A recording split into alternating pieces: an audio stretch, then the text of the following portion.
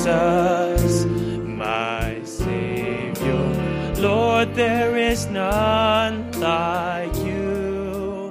All of my days I want to praise the wonders of your mighty love. My comfort, my shelter, tower of refuge and strength. Let every breath, all that I am, never cease to worship you. Shout to the Lord, all the earth, let us sing. Power and majesty, praise to the King. Mountains bow down and the seas will roar at the sound of your name. I'll sing for joy at the work of your hands. Forever I'll love you, forever I'll stand. And nothing compares to the promise I have in you. Let's sing that verse again. My Jesus, my Savior, Lord, there is none like you. All of my days I want to praise the wonders of your mighty love. My comfort, my shelter, tower of refuge and strength. Let every breath, all that I am, never cease to worship you. Shout to the Lord, all the earth, let us sing. Power and majesty, praise to the King. Mountains bow down and the seas will roar at the sound of your name.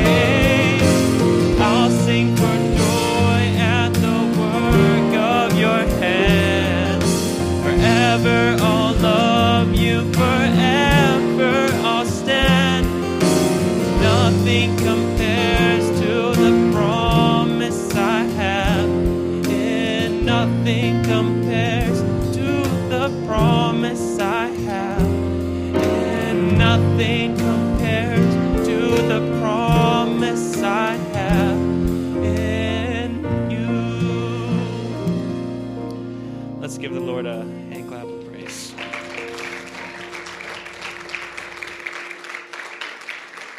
Just want to welcome all of you that are here and those who are streaming. I know there's a lot that are streaming tonight. You can see that there's a lot of families that are maybe sick because I know there's been a virus going around, so just want to remember all them. Let's sing You Deserve the Glory. You deserve the glory and the honor. Lord, we lift our hands in worship as we lift your holy name. You deserve the glory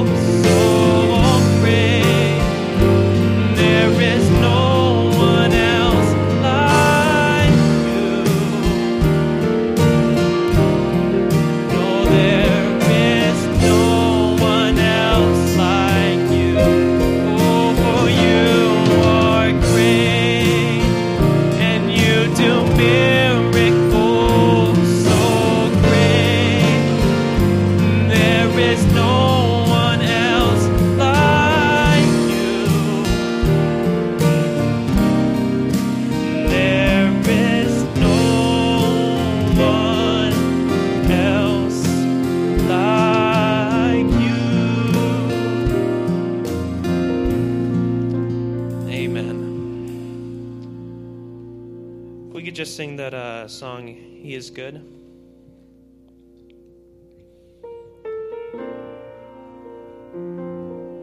He is good. He is good. His love endures forever. Give thanks to the Lord, for He is good. Amen. He is good. He is good. His love endures forever. Give thanks, for He is good. For His unfailing love and His wonderful deeds. Give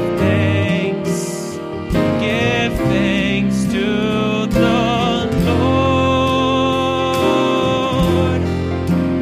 He is good. He is good.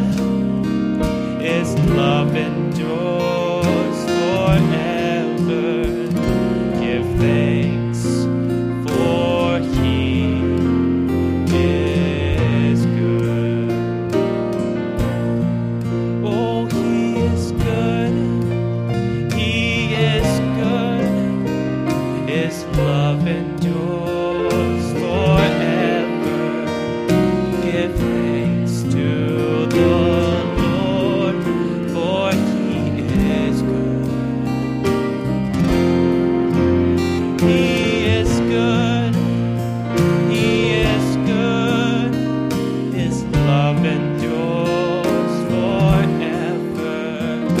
Give thanks, for He is good. For His unfailing love and His wonderful deeds. Give thanks to the Lord. He is good. Yes, He is good. And His love endures forever. Give thanks, for He is good. Amen. At this time, I just like to read over some of the requests, the needs of the church. If we could just remember Brother Keith Buchanan. We always miss Brother Keith.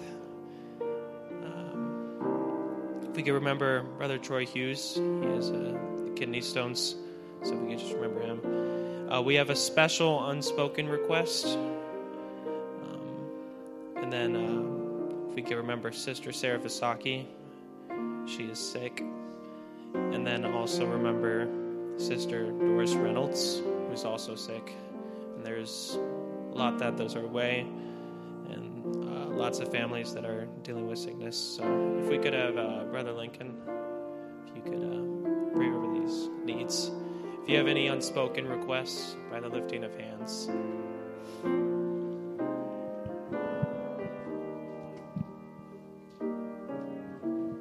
Let's pray. Lord, I'm very grateful that I be in your house tonight. Very grateful I'm not sick like a lot of the other ones are. I want to remember Brother Keith, Brother Troy, who has the kidney stones. We all know those are very painful. I want to remember my grandma who's sick and all the others. I'm grateful, Lord, that I get to come into your house in the middle of the week, Lord, and worship you with all my others. So, Lord, I pray that you'll anoint the minister tonight and then say that what we need to hear, Lord. So I ask all these things, Lord, in your precious name. Yes. Amen.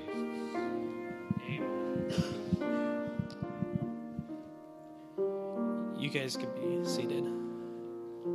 If we could go to the key of C, in moments like these, just want to invite you guys to worship. I really love this song. In moments like these, I sing out a song. I sing out a love song to Jesus. And in moments like these, I lift up my hands and I sing out a love song to you. Singing, I love you, Lord. Singing, I love you, Lord. Singing, I love you, Lord. I love you. We can just go a key higher. Moments like these, I sing out a song. I sing out a love song to Jesus. In moments like these, I lift up my hands and I sing out a love song to you. Singing, I love you, Lord. Singing, I love you, Lord. Singing, I love you, Lord. I love you. Let's sing that one more time. Singing, I love you, Lord. Singing, I love you, Lord. Singing, I love you, Lord. I love you. Let's go to the key of G. Worthy is the Lamb. Thank you for the cross, Lord. Thank you for the price you paid, bearing all my sin and shame. And love you came and gave amazing grace.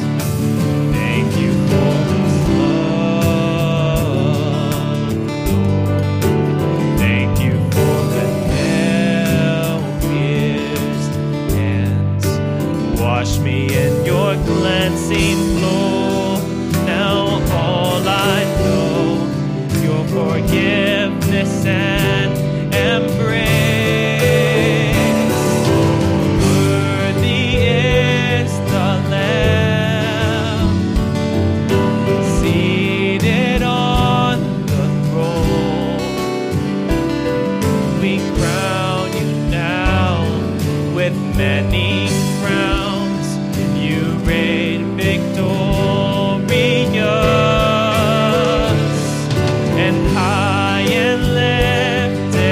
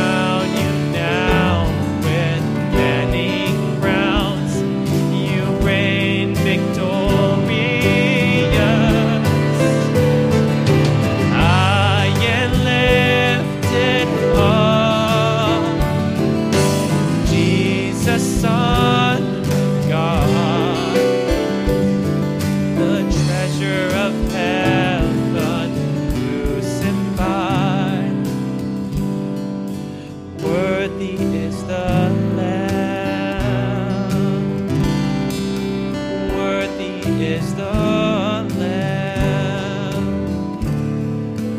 Worthy is the Lamb.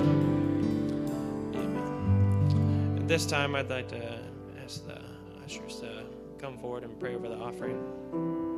If everyone would just stand.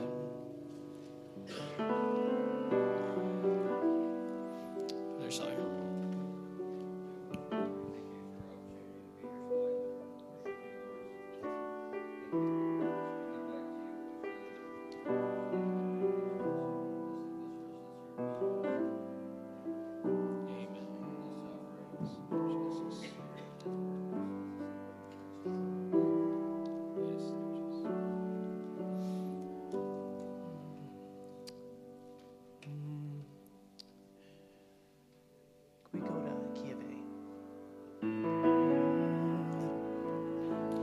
You are beautiful beyond description, too marvelous for words, too wonderful for comprehension, like nothing ever seen or heard. And who can grasp your infinite wisdom, and who can fathom the depth of your love? You are beautiful beyond description, majesty enthroned above. And I stand in awe of you.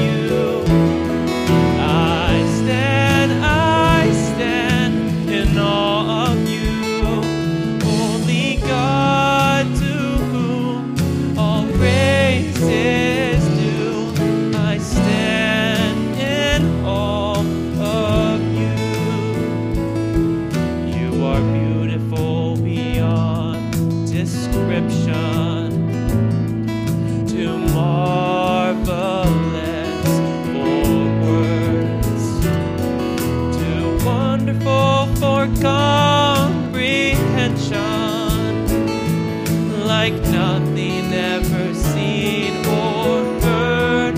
And who can grasp your infinite wisdom, and who can fathom the depth of your love? You are beautiful beyond description, majesty enthroned above. And I stand in awe of you. I stand in awe of you. Only God, to whom all praise is due. I stand in awe of you. And I stand in awe of you. I stand, and holy God, to whom all praise is due. I stand in awe of you. Amen. Let's sing I Give Myself Away. I think the key of F.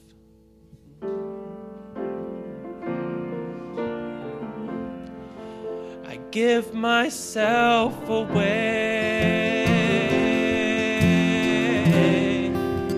I give myself away so you can use me. Give myself away.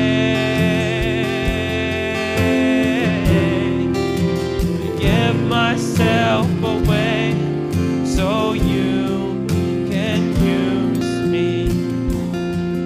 Here I am, Here I stand. Lord, my Life is in your hands.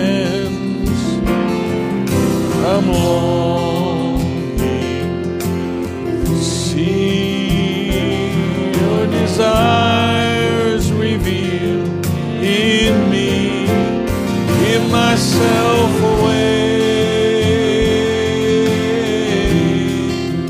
Give myself away so you can use me. Give myself away. Give myself away so you can use me. My heart, take my life as a living sacrifice. All my dreams,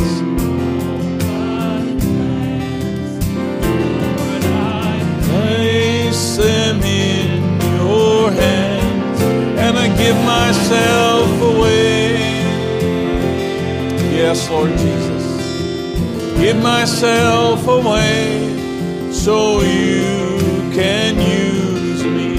Give myself away. Give myself away so you can use me. My life is not my own. To you I belong. I give myself to you. My life is not my own. To you I belong. Give myself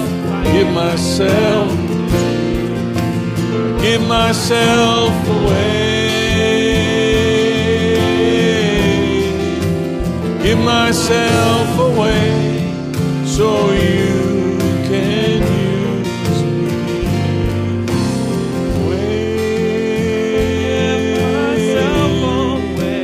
Give myself away so you can use me. Lord Jesus, I present myself tonight in your service, Lord, that you might use me to speak to your people. We live in serious times. We've known for a long time we're living in end times. We've known, Lord, we're living in a world that's falling apart. Now, Lord, it's becoming a little more serious. The volume has been turned up. And Lord, I pray that all of us, Lord, would become just a little more mindful of exactly where we need to be and exactly what we need to be doing. Number our days, Lord, and order our steps, I pray. Every decision, every choice, everything, Lord, that affects our families, we want to be mindful of you. So, Lord, we're putting ourselves into your care tonight. Heal the sick, Lord, we pray. We curse this sickness in the name of Jesus Christ, and believe, Lord, that you're a healer today, the same as you ever were. And we commit those who are afflicted into your hands now. And pray that you would just minister strength and healing, Lord, and peace to those that need it tonight. We commit our time together into your hands. In the name of Jesus Christ, we pray. Amen and amen. And all God's people said, thank you, musicians. We'll let you take your seats. Let's take our Bibles tonight. And let's go to the book of Galatians, if you don't mind. Galatians chapter 5, verse 1. God bless you. Good to have you here tonight. It's nice and warm here. I'm surprised a lot of you braved the elements that come out and bared the cold and came out to be with us, but that's great. This is what we live for, is cold weather. And I heard some mumbling and grumbling there. Well, I should say maybe that's what I live for, is anything that's other than summer. All right, Galatians chapter 5. I know we need all the seasons, but I just don't like them all. Galatians chapter 5 and verse 1. Paul writes, "Stand fast, therefore, in the liberty wherewith Christ has made us free, and be not entangled again with the yoke of bondage." May the Lord add his blessing. You may be seated tonight. Brother Keith is not with us tonight. As you know, he's been going through this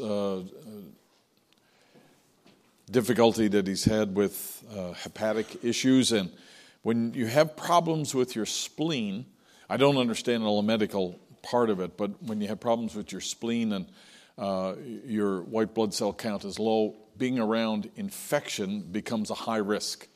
And so there's lots of infection. There's lots of viruses there, and we've had our share in the church. But for Brother Keith, it's at this point until he gets to see the specialist. He's wise to lay low a little bit there, and so you pray for him, and not only pray for his healing because he needs that, but also his job path now certainly takes a turn, and he's got to make some serious decisions and serious changes, and so we want to hold him up in prayer. It's a serious thing. Brother Tim Ashong is not here with us tonight. He is at Brother Tim Hayton's church and ministering there. And then on the weekend, he'll be going up to Brother Mike Walls and ministering up there in Washington. So we don't have our Brother Tim with us. Last Sunday, he was in Jewel Forney's church and ministering there. Lord willing, we'll have our fall festival on Saturday. And so we're hoping everybody will be able to come, be well enough to come.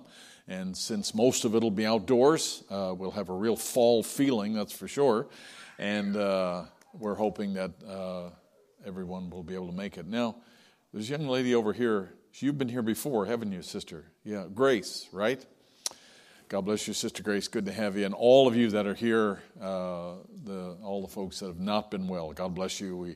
We are glad that you're back on your feet and with us today.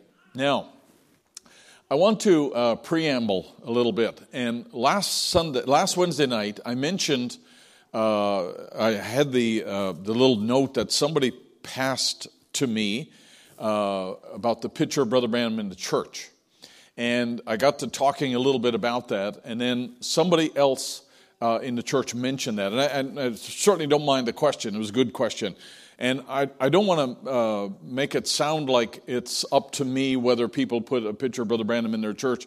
Hey, that's perfect. If for anyone else who would like to do that, it's certainly up to them. I just feel uncomfortable doing that myself, and so we don't have a picture of Brother Branham here. But I was discussing this subject with somebody, and we were talking about how Brother Branham actually did not want to have his name associated with the church. And I mentioned that, but I never showed you that. Somebody asked me, could you find that quote for me? So give me a couple of minutes here, because I just want to deal with this. And it just kept coming to me today, and so I wanted to share this with you. Brother Branham said in 1958, he said, I don't think my name ought to be on the church. He said, it oughtn't to be Branham Tabernacle. Should just be a church. The Church of the Lord Jesus Christ, or something like that, Tabernacle of the Lord, dwelling place, house of prayer, some kind of a name. Let the congregation choose the name. Now you're going to find, if you stop for a minute, you're going to find that Brother Branham was consistent in the way he did not point to himself in his own ministry. He was not trying to have a Branham Foundation or a Branham Tabernacle or a Branham University or a Branham Monument or a Branham anything. He was not that way, and we find that very consistently throughout his ministry. He said, my name doesn't deserve to be on this, not no more than nothing. And the reason I had to put my name on this is because my name was on the deed, Bill Branham. So he purchased the land. He and his wife actually purchased the land that the tabernacle was built on. And so that's why it became Branham Tabernacle. They just kind of, they made that short leap to putting his name on the church. And it shouldn't be there. No, sir. It should be a community church. This should be to the congregation here. So back in the day, this was the scene when Brother Branham actually built his church. And you may have seen some of these before, but here's Brother Branham laying that cornerstone there. And he wrote out the scripture out of Timothy and put it on a piece of paper and put it in the cornerstone there. I heard there's some people trying to dig it out recently, but he's also standing on the spot there in the right-hand picture, and there's a bunch of workers and so forth who are around him there. And this is when they did it. And then some of the people who were there said that people from the community actually came along when they were building the building, because you got to remember this was just post-Depression. So building a new building was kind of an exciting thing because there was not a lot of new construction back in that particular time. And so you can see around the street and neighborhood there, those are kind of older houses. And so to build a church of this size, it was kind of an exciting event in the neighborhood. So people came along and they put different things in that cornerstone with Brother Branham. But just wasn't Brother Branham who put stuff there. And they put rosary beads. I think they put scapulars in there. And some of you are looking at me like, scapulars? And scapulars are, if you're a Catholic, you'd know what a scapular is. They, like dog tags, Catholics would wear it around their neck, and it was a symbol of representing the grace of God in their lives and so forth. And also scapulars would be dedicated to some particular saint or whatever else. Anyway, there were people around there who came, and it was a big event when he actually built his church. Now, Brother Branham said, when we got through the church ages, this is 1963, down in the tabernacle, he said, there's people sitting here right now that were present. The same pillar of fire came by the wall and drew out those church ages the way I had them on the blackboard. Many of you was there. And people fainting, I said, there it is now, if there's a question. Stop. That's the image that was reflected on the back wall. So in Brother Branham's day, teaching on the church ages, he had a board of some sort, and he was drawing this out. And at the time he was drawing it out, there was a light reflected on the back wall that drew that same image back there. Now, this wasn't a shock to Brother Branham, but it sure was to the people who were in the church, because this is some sort of a supernatural light. I'm not sure whether Sister Doris was actually in that service or not. I was trying to find out today if she was actually in that service or not. But I know I've talked to another sister who was in the church in that day, and there was quite a lot of excitement because there was a supernatural light that was there, and this was reflected on the back wall. It wasn't exactly like this. This one's been redrawn, but it was a symbol of all of the 7 church ages there. And, it was symbolic, right? Now you had to turn around to look at the 7 church ages. And I believe that's what the Holy Spirit was saying. We're moving beyond this now, right? We're moving out of that. So you got to turn around to see it. And because the Holy Spirit certainly could have redrawn it on the front wall, right? Or a side wall. But he didn't. He put it on the back wall. So Brother Branham said, there it is. He said, many of you people, he said, people fainting. And I said, there it is now, if there's a question. So it was a kind of vindication for his teaching that was there. Next paragraph. They got the picture of it here in Washington, D.C. Now, he's not referring to the church age picture here. He's referring to this. Right? Are we okay? So he's combining 2 things here. This is the top paragraphs. He's talking about the pillar of fire and the picture of the church ages. And he says they got a picture of it here in Washington, D.C., which he's referring to the pillar of fire again. And he says it's the one over his head taken in Texas. Copyrighted as the only supernatural being was ever photographed. George J. Lacey, and he said the head of the FBI fingerprint document examined when that light was there, and the person who looked at the photograph, they didn't have Photoshop back in that day, and they didn't have methods of manipulating photographs. Maybe that's why God allowed it to be taken back then. And the person who examined the photograph said light actually struck the lens, and so there was definitely a supernatural light there. And so this was the picture, of course. And Brother Branham said that in 1951, when he was describing this, and it had just happened, he said, Mr. Best went over and hired a commercial photographer. And here's the remarks he said. This is what he told the photographers. Come over and take 6 glossies of me, 6 pictures. I want to have a picture where I skin that old man, talking about Brother Branham, and take his hide and rub salt in it and hang it up on my door in my study. And Brother Branham said, can you imagine a Christian speaking like that? So now this is what he says now. So Mr. Kipperman, Mr. Ayers of the Douglas Studio in Houston, Texas, came over. You say, Brother Barry, now the point is that there is someone who's quite spineless, who monitors our services and criticizes me over things that are said. And one of the things is over these pictures and the remarks that I made. And so I wanted to just show this tonight just so that you could have it clear in your head where these pictures come from and how they're all fit together here. And this picture, as you know, is still hanging in the Library of Congress here.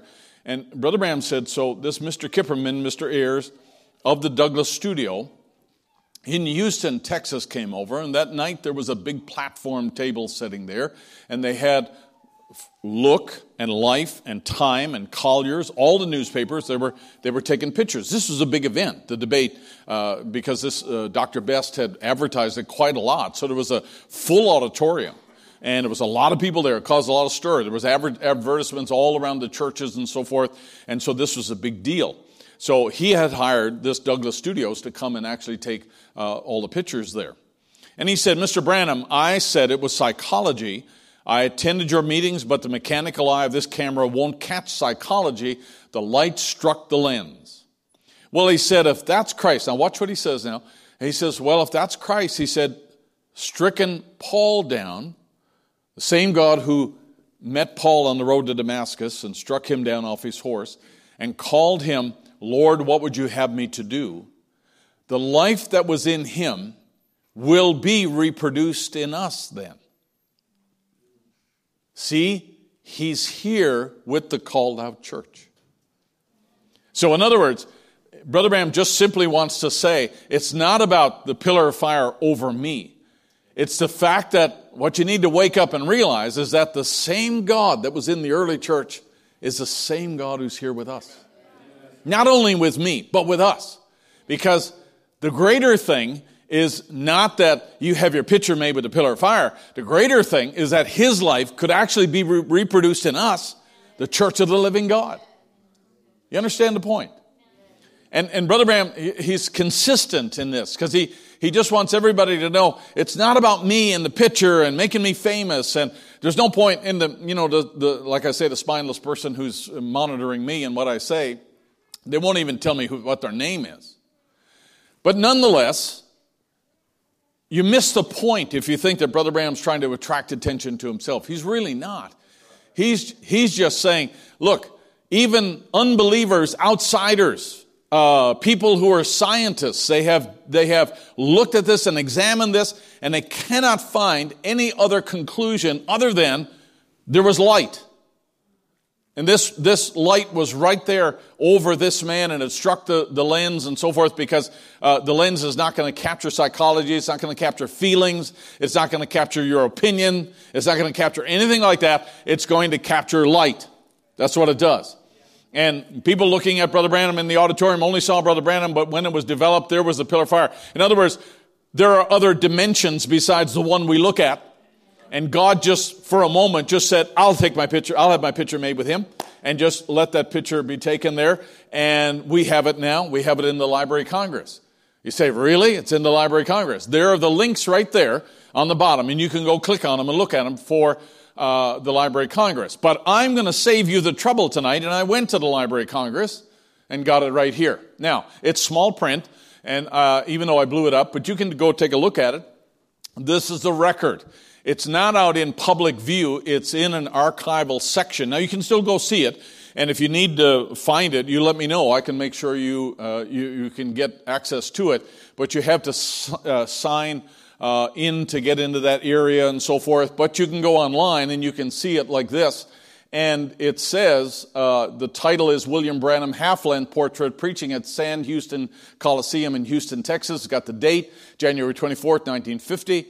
Reproduction number, the rights advisory and so forth, call number, all the file number, all the information you want, find the pictures right there. And then it's interesting because he says the copyright was by Theodore Kipperman, owner of Douglas Studios, Houston, Texas. So they were the ones who held a copyright for that picture. It's public domain now, but they were the ones who held the picture. And Brother Branham's telling exactly what happened. That's exactly right. That these people, took the picture. Naturally, when the photographer takes a picture, they hold a copyright to those images. And it was registered in the Library of Congress, and it's still there. You can go look at it. And on the bottom of the picture, there's a writing on the bottom of it. And it says right here somewhere what was written on the bottom. And it's not there, so I'm sorry, I don't have it. But the person who verified the photograph wrote on the bottom of it, and authenticated the picture itself, but you can go and see it. It is the most oft requested picture in the Library of Congress. And more people want to see that picture than any other picture in all of the Library of Congress. So if you're in Washington and you're done seeing Ford's Theater and all the other stuff, all the wonderful things that there are to see there, you ought to go see the Library of Congress. And when you go, take me, because I've never seen it either. I've only seen it on the website. Now, let me go one little step further here. Brother Branham says in The Lamb and the Dove, 1960, he said, how many have seen the picture of the angel of the Lord here? He said, it's in books. And it come from that way somewhere. It went around this way. And I don't mean to be telling you what he's saying, because I don't know which way he's pointing here, except he said it comes around to this side. What's the picture? This is the picture that Brother Branham took note of. Apparently this was taken outside of the church and the back door, and Brother Branham stood and had his picture made, and there was a light over his right shoulder. All right? Now, just to give you his commentary on this picture, because he put a lot of stock in this picture personally. He said, it always comes in the prayer line, always has, to my right side. That's why he remarked this picture when it was taken. He said, that pillar of fire, that angel, that presence, he said, is always on my right side. That's the reason I bring the people that way. I never have a prayer line unless it comes from my right, coming left, because that's always where he's standing. That's always where I see him, is on that side. So that's why Brother Branham had people come this way, and they would come and he'd have them walk through. And now, when it used to be I brought the people from the left side, he said, when I caught them with that hand, but this way it's a vision, and he stands on this side. So he makes a deal out of this whole image that he saw, and it was important to him. Now, let me give you one last statement in relation to this. This is in the Church Age books, the last chapter, and Brother Branham says on page 381, not for one moment do I bring a message to the people that they may follow me, join my church, or start some fellowship and organization. What I'm saying is that it's consistent all the way from the early years right to the very end. Brother Branham never tried to gather a following. Are we okay with that?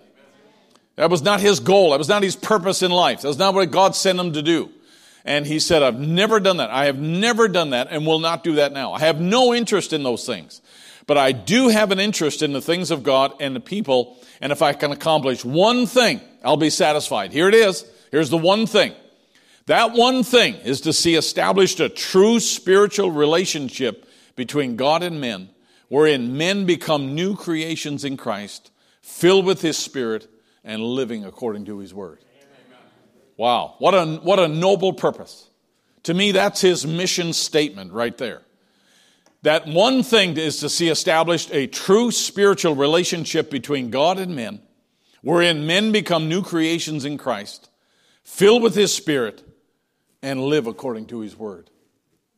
That's what Brother Branham's desire was. That's my desire. I think every pastor has that same kind of desire, that they want to see that, manifested in the lives of the people in the assembly here. Because you know what? Brother Branham came and went. Pastors come and go. And churches come and go. But if you have a relationship with the living God and you're born again and filled with His Spirit, nobody can take that from you. You're a child of God. You have eternal life. Nobody can take that from you. And so to me, the best thing I can do is feed that. If we don't do anything else, if we feed the inner man and create an atmosphere in which the Holy Spirit can come and cause real births to take place and the life of Christ to be manifested in the people of God, to me, that there's no greater purpose that I would have in this life than to accomplish that. And so to me, it's a wonderful thing. Now, let me just, for time's sake, I just want to jump ahead just a little bit here. Oh, there we go. Sorry. Jump way ahead there. I want you to look at just a little something here. And I brought this last Wednesday night in Jehovah Jireh, number 1. And I appreciate your comments about last Wednesday night. Brother Branham said that this was his prayer. And he said, may they be filled with the Spirit And may the Holy Ghost take them into His control, and may there break out an old-fashioned revival among their churches, Lord. And that was the prevailing thought that we want to deal with. He said, may there be that old-fashioned revival among those churches, Lord, that'll just sweep out through the communities everywhere on fire by the power of God. Send us real Pentecost, Lord, real power of the Spirit back into the lives of the people. Grant it, Father. Not a Christian rock concert, but a real, genuine Pentecost, not denominational Pentecost, not 1906 Pentecost, because we're not going back to the restoration of the gifts. Hey, look, folks, if this is the way the bride's going, and this is the day of Pentecost, and this is where the rapture is, God never set us in this direction to, at the end, go in that direction. Rapturing faith lays there because the rapture is there, right? It's ahead of us. Our bodies are still not changed. So we have no commandment to go backwards. None at all. And so he says, Lord, may an old-fashioned revival break out. Let me tell you, it's amazing that he says that phrase there, among these churches, Lord, it'll sweep out through the communities. Because whenever there's a real revival sent by God, the community is always affected. It isn't just the church. It's an outpouring on a community. It's an outpouring on a place. And everybody who's under that anointing is affected. Even if they're not seed of God, they're still affected by the outpouring of the Holy Spirit. I remember one time driving along in Scotland, and I don't remember the name of the town, but there was a marker by the side of the road, and it said this was the site of the old certain revival that took place in Scotland, Blantyre, Scotland, or somewhere like that.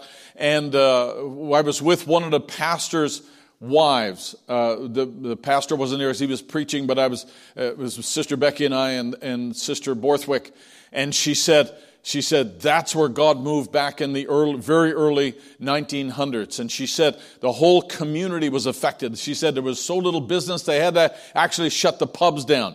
Now, you don't realize how monumental a thing that is in Scotland or Ireland when they start to shut them down. But they said people were on their knees repenting. They were coming to the church. They were sitting outside the church. Rank sinners who came out of the mines, and they were singing Amazing Grace, how sweet the sound. Rough and tumble characters in the communities. And not only that community, but other communities as well. And they came from all over. Whenever they held church service, they came from all over because the outpouring was upon the community, and it affected them all. And here's Brother Branham saying, may there be an old-fashioned revival among the churches that'll just sweep out through the communities, everywhere on fire by the power of God. Send us real Pentecost, Lord, real power of the Spirit back into the lives of the people. I don't know about you, but that's what I want. I want the real thing.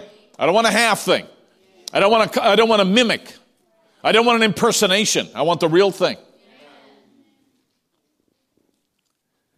It almost broke my heart. Recently, a young man came to me, not here, but a young man came to me and asked me to pray for him. He said that he prayed that he would have a really vocal, outward manifestation of singing and worship and praise and so forth. He said, I don't have that. He said, I love the Lord with all my heart, but I don't have that. And he said, you pray that I'll have that, and I'll be like everybody else. I got in that young man's face, and I said to him, buddy, I am not going to pray for that. He looked at me like some of you were looking at me. And I said, I want you to know that God made you the way you are. And I said, you're going to please God better when you are yourself. And you are true to yourself. And I said, your obligation, according to the Bible, is to worship God in spirit and in truth. You're not supposed to worship God in some sort of a pattern or some sort of a way that everybody else is doing or some sort of somebody tells you got to worship this way or you don't have it. I said, you find me a quote or you find me a Bible verse that tells me I got to be that way or I had to be emotional or I have to run or I have to jump or shout. Listen, I got to be careful here. And I told that young man, I said, I'm not going to pray for that at all, but I am going to pray for you that you'll have a peace. You'll have shalom in your heart, knowing that you're a son of God and you can worship God the way that God made you.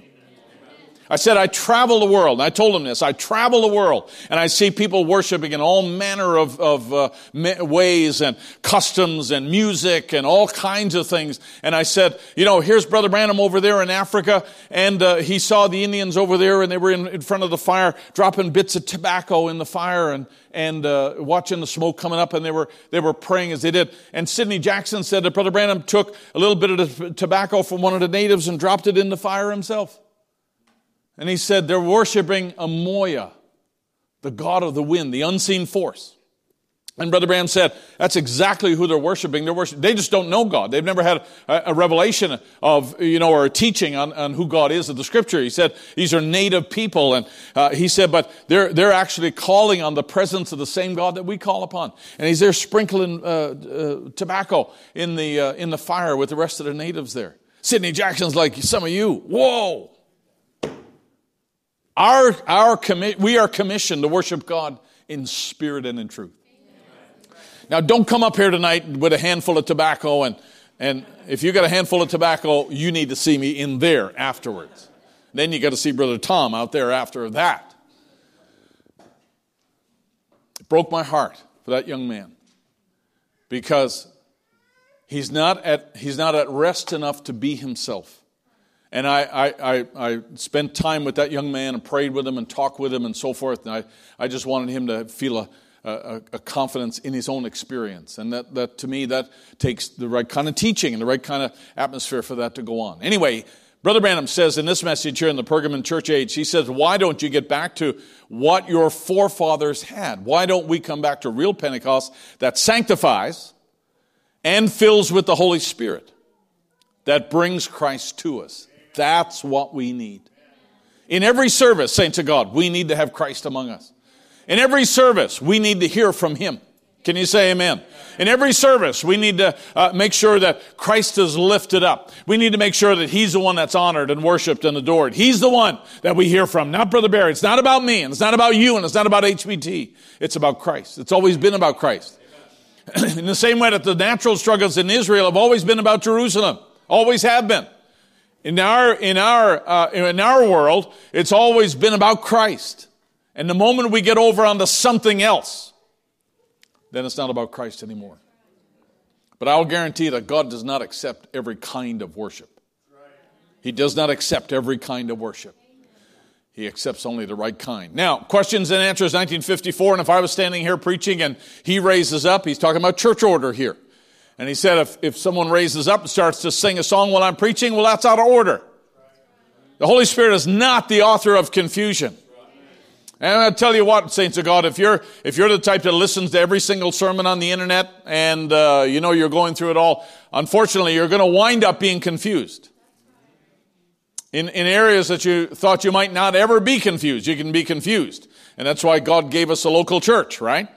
I'm not trying to bind people to myself, but I will tell you something, that God is not the author of confusion. That's why I wanted to make sure we had this tonight. You're a lovely people, but you're all in error.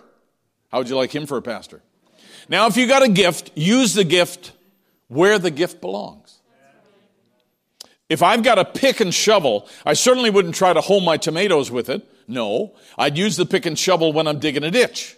I wouldn't drive my automobile through the cornfield. I'd use the automobile to go back and forth and use my plow in the cornfield. So I ain't got nothing against the plow, and I ain't got nothing against the automobile. They both are instruments to be used here for the embetterment of mankind. I haven't got nothing against speaking in tongues, and I haven't got nothing against preaching, singing, and interpretation of tongues against the gifts of healings. But it's all to be used in its place. It's all to be used in its place. You know how you accomplish that in a church? You teach church order. Right? Because people in Pentecost did what they did because they didn't have the right teaching. And Brother Branham said, hey, all right, let's take the gifted ones. Let's move them over here to a room and they can get together before church, and we'll, if somebody prophesies, you know what, we'll write it down, we'll bring it to the church, and it should be a direct warning. Not just, thus saith the Lord, we're living in the days of the second coming. We know that. It's true, but we know that. We don't need to interrupt service to have that, right? But he said, if it's a real gift of God, it's going to be a direct message to somebody where we write it out. And you know what he did? He effectively took the gift off the floor and put the emphasis on the gift, not the gifted one. So now it's not super spiritual sister so-and-so. Now, after all, what is the important thing? The important thing is the message that they bring, right? You know what? Hey, wake up. What's important here tonight is not Brother Barry, but it's the word that's preached.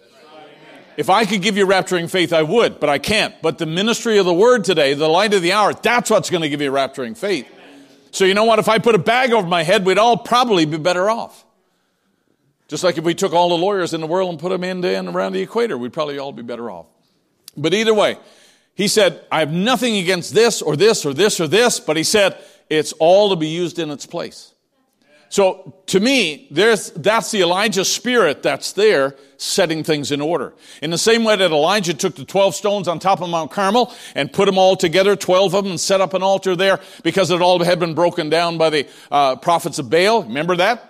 And Elijah comes along and takes those stones and puts them back together because Elijah is a setter in order. And here's Brother Branham doing exactly the same thing. We have all of these tools at our disposal, and they're all for the good of mankind and for the blessing and the edifying of the church, but let's use them in the right place. So if God's vindicating a prophet and got a prophet, you know what? The Bible tells us very clearly how to judge that. Because if a man gets up and prophesies and says something and it doesn't come to pass, you know what we're going to do?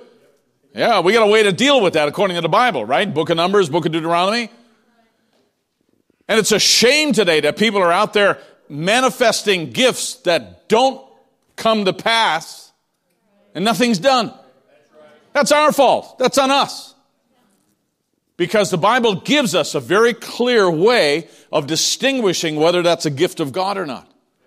Because otherwise, if we maintain that, we go backwards in our experience. And I don't find anywhere where the pillar of fire leads backwards. I just don't find it anywhere. So Brother Branham's not against gifts. He's not against all those different things operating in the church. But let them be used in their place and let the Holy Spirit use it rather than you using it. Because it's not about you, it's about the message. It's not about you, it's about, the actual thing God wants to say. It's not about you as an individual. It's about the presence of God in the church. And it's about the supernatural happening. And then it takes it out of the hands of man and it puts it, in the lap of Almighty God. And He's the one that deserves the glory and the honor. Does that make sense? Now, when we talked last week about, the fog of war, and we talked about how that in the midst of battle, sometimes it's really hard to try to figure out, is the enemy there, or who is that moving through the bush, and so forth. They have to make decisions all the time. And today, when you look at the conflict over in the Middle East there, inside the compound of Gaza and inside Gaza City, and there's people moving all the time, and there's things that are happening, and they're making decisions with laser speed. They're making decisions that are based on bits of information and coordinates that are given by satellite phones and all the technologies that they're using over there, and they have to make decisions very fast. And they know that a commander of the Hamas is here and somebody else is over here and they've congregated here or they're in a bunker here and they're moving very quickly to get that done. And it's amazing. It's amazing how in that environment, how it's very easy to miscalculate and it's very easy to misjudge. And it's very easy for battle commanders to always 100% make the right decision. And what I'm saying to you tonight in taking that type is that we have, if there's ever a time that we as believers, and me as a pastor especially, have to make decisions based on excellent discernment, it's now. We have to make decisions very carefully, I think, in these days that we're living in. Because we don't know the future, but we do know where this is going. We know where the trend is. It's trending this way. It's trending towards the change of your body. And if it's changing towards that, it's also trending towards tribulation. And you don't want to be found in tribulation, although everything is moving in the same direction. It only splits. When Brother Branham saw the end time, and he saw the bride go this way and that way, the separation wasn't back here. The separation was here. So at this point where they all went along together, there was this happen. And then there was the onward Christian soldiers bunch, the bride that went this way, and the rest of the people went right into tribulation right there. So the way I envision this is that everybody's going through the same thing, in the same direction in a sense, but there comes a division, there comes a separating. And I said last Wednesday, a gathering in and a gathering out. And there's a gathering into the kingdom, and that's going to be the bride of Christ. And we're going to be doing that because we're following the pillar of fire, we're following the Holy Spirit himself. Isn't that right? Hey, we're not following Brother Branham. We're not waiting for Brother Branham to come back in some kind of a body and lead us to the marriage supper. That's not going to happen. We'll meet him, but we'll meet him on the other side. We'll meet him when you're in a new body. Then you'll meet him on the other side. And get out of the way. I want to shake his hand first. But we'll not meet him here. So we're not following William Branham. We're not following some human individual here. We're following the leadership of the Holy Spirit through the word of the hour that'll bring us to the right place at the right time for our bodies to be changed. Do you believe that? Then whatever it takes for Christ to be among us to do that leadership in our lives, let's create that atmosphere. Let's create that environment. Whether you do it at your house, which is good, whether you do it here, it's extra good, whether you do it in your wherever life takes you, I think it's very important that we do that. And we don't want to be miscalculating. Like that young man I was talking about. And I don't want to take anything away from his question or his burden, because I believe he was a very fine and a very sincere young man. But I just say this, that he's trying to invest in something. He's trying to do something that God's not meant him to do. Trying to be something that God doesn't want him to be. And he's trying to put like a square peg in a round hole. And he doesn't need to do that. And I'm finding in my own heart, in my own spirit, there's a lot of things I find that I really don't need to be doing. I need to be doing what God wants me to be doing. There's a lot of energy that's spent in things that don't matter. And there's a lot of things that, people do for political reasons. And I'm talking in the message now. Where they have a name associated with this. And, I'll go if he's preaching. And, all these other things. I'm done with it. I'm done with it. And I don't mean to be unfriendly, but I'm done with it. To me, I believe we should be led by the Spirit of God. We should be honest enough with ourselves and with God that, hey, I really feel led that this is what God wants me to do. But if you feel led, I would just say, God, give us the courage to carry that through. God gives us the courage to walk on despite the fact that everybody may not agree. And I'm not trying to be different or trying to be belligerent or anything else. I'm just saying, and I'm not mad, I'm just preaching with focus. Theo, is that all right? He's going to say yes anyway. Let me tell you something. I think we need to be focused on the right thing because we're living in a day. Listen, if nothing else, Brother Tom will tell you, because he's served on an aircraft carrier, in an aircraft carrier group in the Vietnam War. And to move an aircraft carrier group into a region is a big deal. Isn't that right, Brother Tom? I mean, that's no minor task to move one into a region because you're making a statement. You're ready for battle. You pull out all the stops and you got a lot of gear. You got a lot of tools in that toolbox when you put a carrier group in a certain part of the world. And they just don't float around just to kind of, visit the local natives here. When they go to a place, they go to a place on purpose. And you not only have one, but you have two.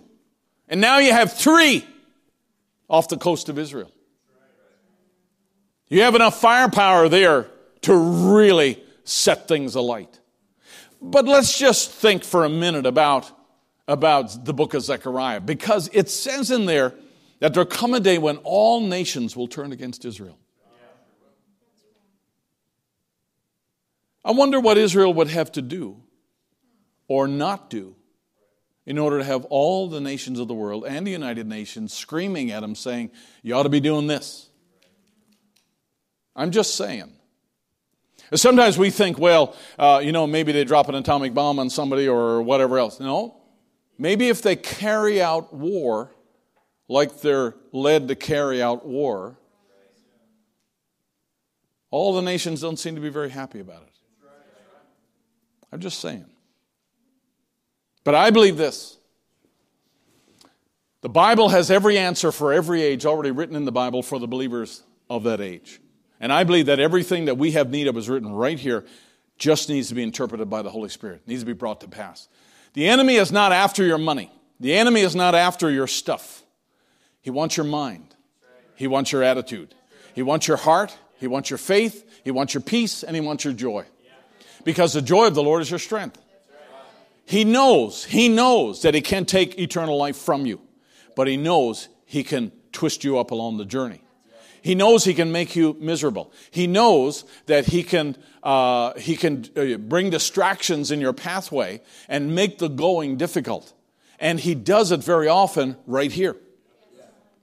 He wants your mind, he wants your attitude, he wants your heart, your faith, your peace, and your joy. But you got to understand that you're not being attacked over the tangible things in your life. The enemy is fighting over things you cannot see. He's trying to destroy your peace.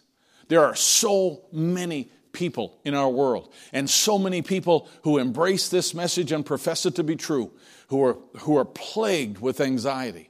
It's just unbelievable. But it is because we live in the world that we live in. It's because we have the pressures that we face. It's because when you come down to the end of the road, that's a really good time for you to be sure. Right?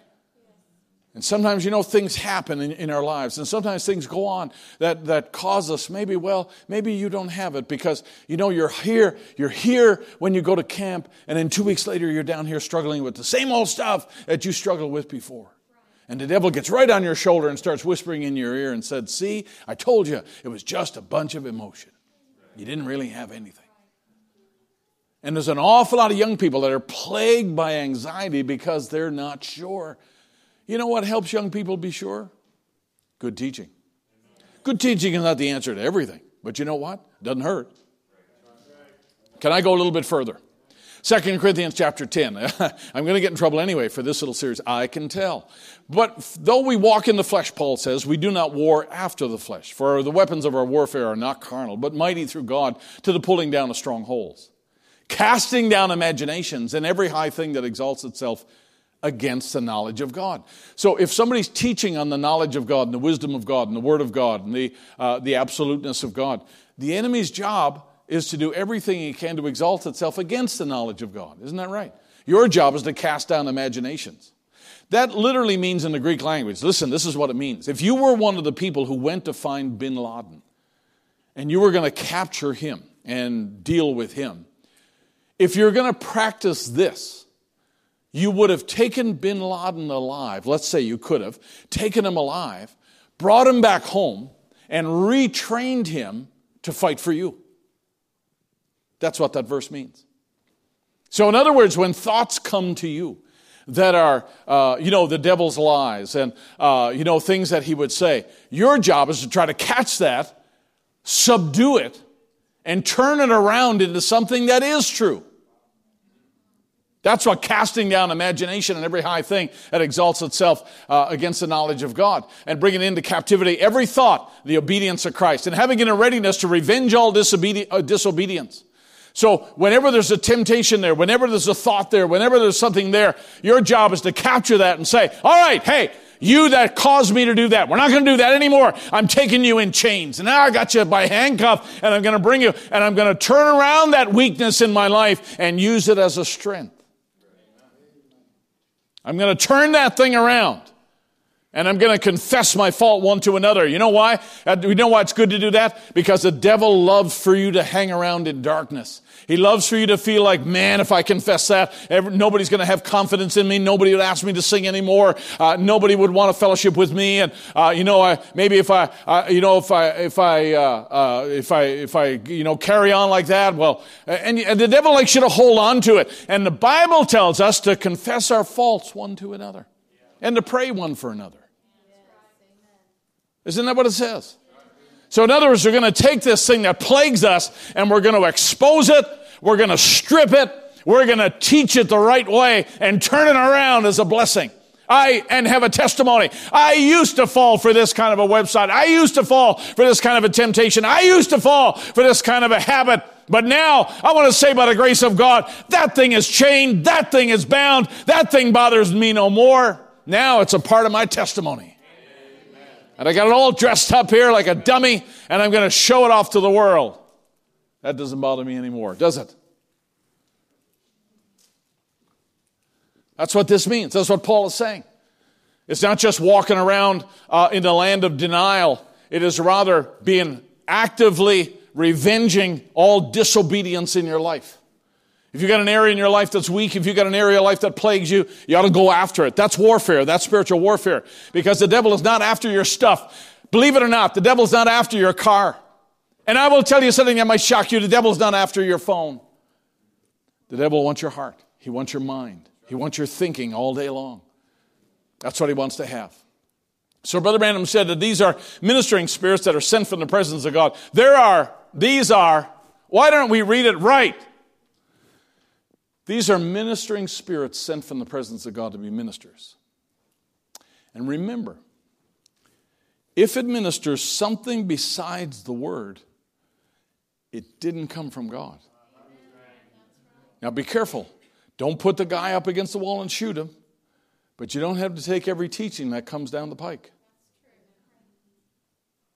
Always in heaven, the word, God watches over it. I think that's great. Because some of you are half asleep. I'm not being critical because it's been a long day. And you're out there in the cold today and working and driving around and so forth, doing things. And then you come in here, it's nice and warm. Brother Mike's got it all cranked up, got logs on the fire. I mean, it's just really nice. And we get tired. But let me tell you something. God is actually watching over. He's actually watching over the word. And he'll never send the Spirit to minister something besides the word. I remember one time my nephew, who is now a grown fellow, and he would lay in church, and he just kind of positioned himself down the row from his mother that he could put his head back and just take just a little nap in church, just a little one. And he would sit back and position himself next to his bigger brother so he could just kind of lean back like that and just take a little nap. And his mother would every now and then lean over and wake him up. And one night after church, she got after him. She just jumped on him and said, "You can't be going into church." He said, "Mom, listen." He said, "I'm listening all the time." He said, "But I have my mouth open and the words are going in my mouth and going all the way down. And they're on the inside."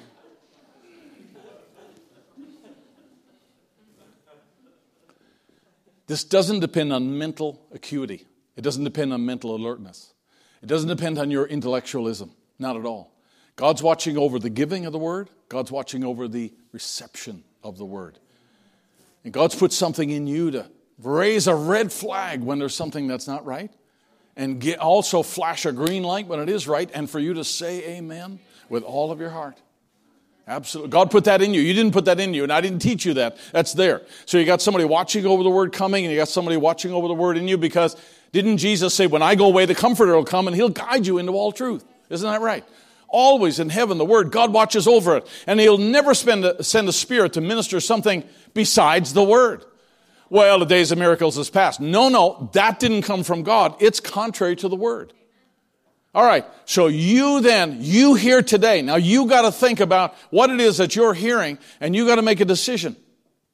And sometimes people, they come away troubled, and they think, "Wow, that doesn't seem to be just right."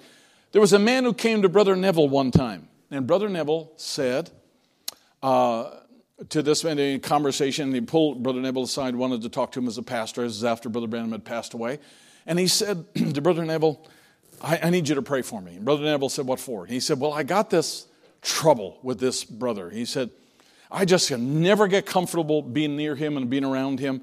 And when it comes to communion and foot washing, I generally tend to get on the other side of the room so I don't have to wash his feet." And he said, in my heart, he said, "I just have real trouble and hesitation with that brother." And he said, "I want you to pray for me that spirit will go away and I won't have that feeling towards that brother." Brother Neville looked at him and he said, "Who is the brother?" And he told him who the brother was. And he said, my friend, he said, "I'm not going to pray away. That's discernment."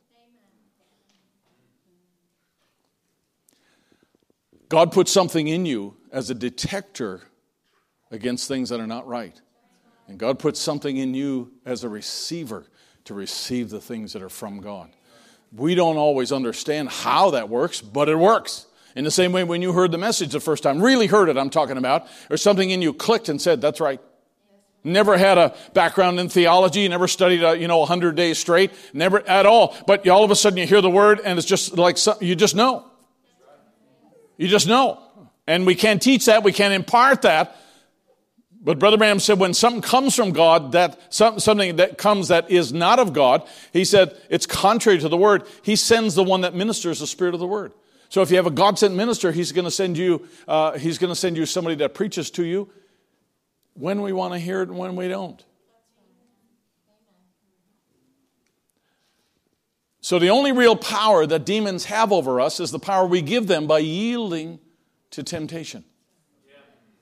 The only real powers that demons have over us is the power we give them by yielding to temptation.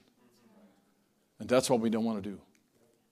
Now, we have a great example here in the life of King Hezekiah. Our problem is we don't have time to really do the whole thing. Brother Branham said in the message Thirst, he said, now we find that God gives a control tower to you to give you the things that you need. The control tower in you is what directs you. Aren't you glad for that? You got a control tower. You got a controller who lives inside of you. And there is a control tower in the body that tells you the need that's needed in your body, and it's brought to you by thirst. I remember one time Brother Biscoe had been very sick, and he had gone through a season where he was really, it was really difficult for him. It was a long season. He was in recovery, and I don't remember what the disease actually was, but every time that his wife would say, well, you know, you need to eat a little something here, and what would you like to have? And he said, well, I'd like to have a little bit of this, and give me some crackers. And then next day he said, "Well, let's have a little bit of soup, and I'd like to have some crackers. And let's have this, but let's have some crackers." And when they went to the doctor when they were doing the examination and looking over all the results and so forth and checking on him, his wife said to the doctor, "This may seem strange, but he all the time he wants crackers." And the doctor said, "That's normal." He said, "When you have this problem, there's a component in crackers that is the thing that he's lacking in his body." Now let me tell you, Brother Biscoe never knew that he was lacking some component in his body or some chemical. He never had that figured out. No, he hadn't had the results of the tests. But his body knew there was something that was needed and knew where it could find it. That's the amazing thing. You can get a craving, but when the craving is interpreted and it's crackers. Or remember I told you the story about Sister Becky in the supermarket when we were expecting Andrew, when she was expecting Andrew, and she wanted watermelon. And the doctor explained to her, she could eat watermelon, buddy. I had to have 2 grocery carts and I was going down the road. She'd get in one and I'd have the other one full of watermelons. And the doctor explained to us it was the iron. It was the iron in the watermelon. That was what she was craving. And the baby takes all the iron out of her body, and she's feeling depleted and craving the iron. It's incredible that she would have the craving, but it's even more incredible that the craving is interpreted and comes out, "Give me watermelon." And I'd cut up watermelon, cut it in 2, give her a spoon. She'd go through one, go through the other, and the only thing left was the rind. But I will tell you something. It's amazing how that the body actually knows give me that thing because that thing is going to satisfy what I have. That's an intelligence that you didn't learn anywhere. Here's Brother Branham now. Next paragraph. There's a control tower in your soul that tells you the spiritual things that you have need of, something in your spirit. You ever had a nagging feeling that you needed to go ask somebody for forgiveness? You ever had the feeling that you needed to make something right? You ever had the feeling that, something's just not right, and I need to go back and try to figure out what that was, and what did I say, and what did I do here?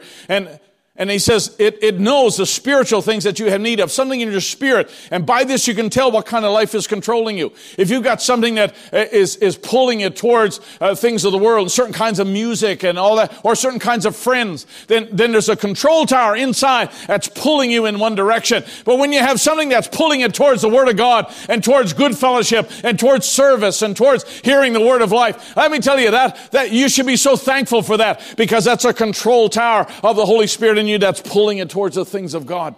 And it's eventually going to pull us right into the kingdom of God, and one day our body will be changed. Glory to God. That control tower is in you by the new birth. And therefore it's not me that lives, but Christ that lives in me. Let's stand to our feet. Let's stop there tonight.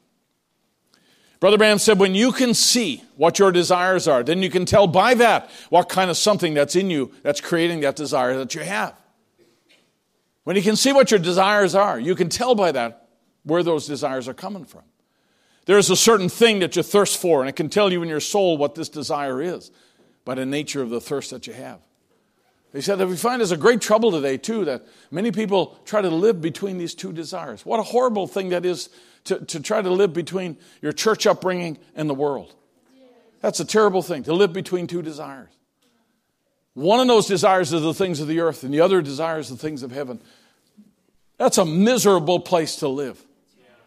You're better off saying, Lord, let me be hot or cold. Let me be in or out, one or the other. But that's a miserable place to live.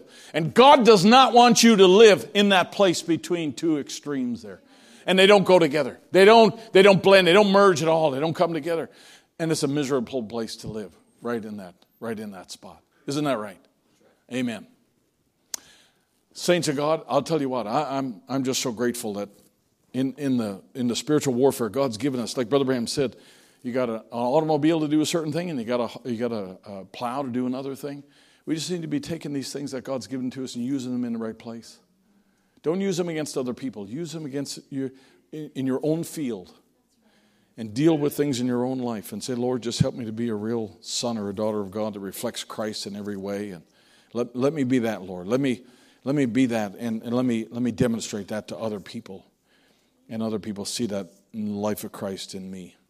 That's what we should. What we should do. You deserve the glory. You deserve the honor. Bring it down where mere mortal men can sing it, okay? On the level. You deserve the glory and the honor. Lord, we lift our hands in worship as we lift your holy name. You deserve the glory. Let's worship him tonight, saints. And the honor. Lord, we lift our hands in worship as we lift your holy name. You are great, so great. There is no one else like you. There is no one else like you.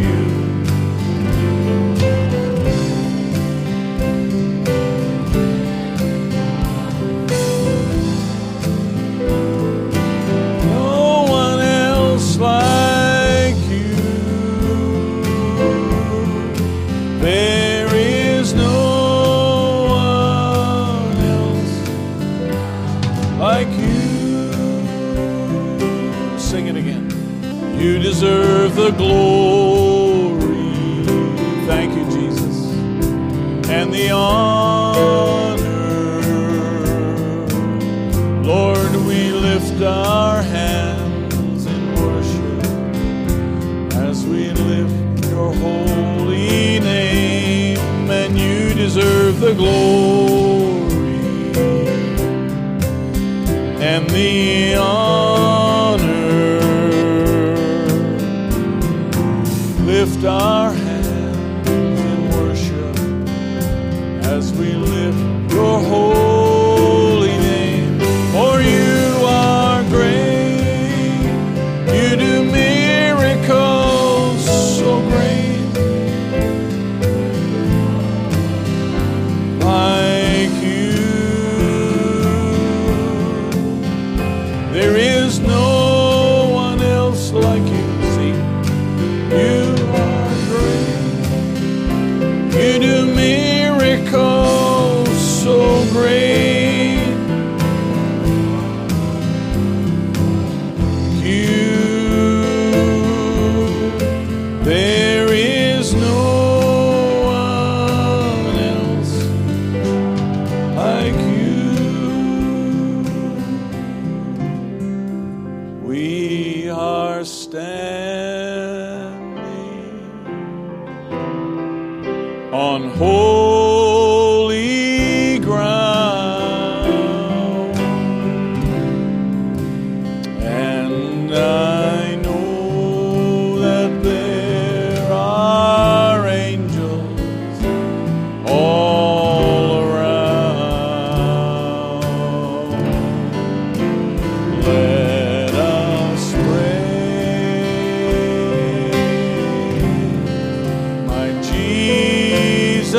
Jesus now.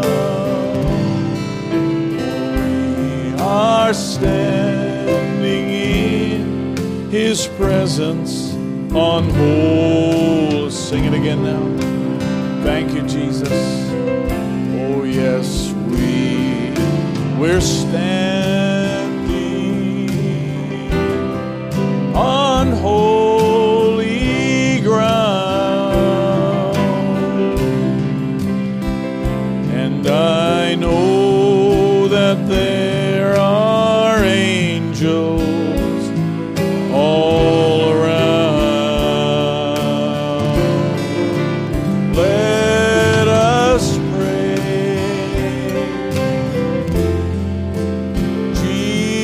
Jesus now, for we are standing in His presence on holy ground.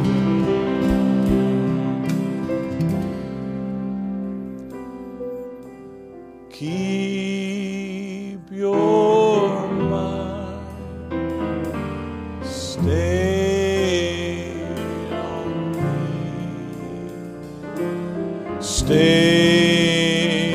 on me, faithfully,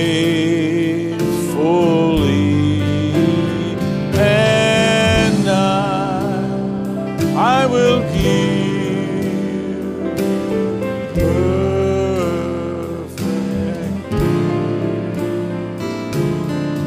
sweet release if you'll just keep your mind stayed on me. Heavenly Father, we thank you for this opportunity we've had, Lord, to be able to study your word and Lord, to understand how the enemy comes against us. And Lord, we watch how the enemy fights, because that's generally the area in our lives that probably will be most effective for the kingdom. He fights us in certain ways. He fights us in certain areas. And every man's battle is a little bit different than another man's. But Lord, we want to take out the tools you've given to us and use them against this enemy, no matter how he comes. And Lord Jesus, we know that in Christ, there is nothing, Lord, that can overtake us. In Christ, we can do all things. And in Christ, we find perfect rest. We are always at our best, Lord, when we obey you. And Lord Jesus, I believe we're most sensitive when we follow what your voice says. Help us, Lord, I pray. We live in times of twists and turns. We live in times, Lord, where the world is moving now at a rapid pace towards something they really don't have any idea how to describe it or what it looks like. But Lord, you've given us an insight, and we thank you for that. So Lord, I pray that you would help us. I pray that you would heal us. I pray, dear God, that we would fight hard to be together. Fight hard to be a body and to be a unit, Lord. And I pray, dear God, that you would bring healing among us. That, Lord, no matter what comes, no matter what affliction arises, we will look to you, Lord, and give you thanks for all you do for us in a physical way, in a mental way, and, Lord, a spiritual way, in every way possible. We are what you are what we are by the grace of God. Bless the body here, Lord, I pray. And Father, our weekend coming up, we commit it into your hands now. I ask that you be gracious to each one. In Jesus Christ's lovely name we pray. Amen and amen. Praise the Lord. God bless you. We're going to let you go. 1 o'clock on Saturday. Check on the people who are not here. Some are quite sick, and we want to make sure that they have all that they have need of. And Lord willing, we'll see you at 1 o'clock on Saturday. And pray one for another. God bless you tonight. Thank you for coming. Keep your mind, keep it stayed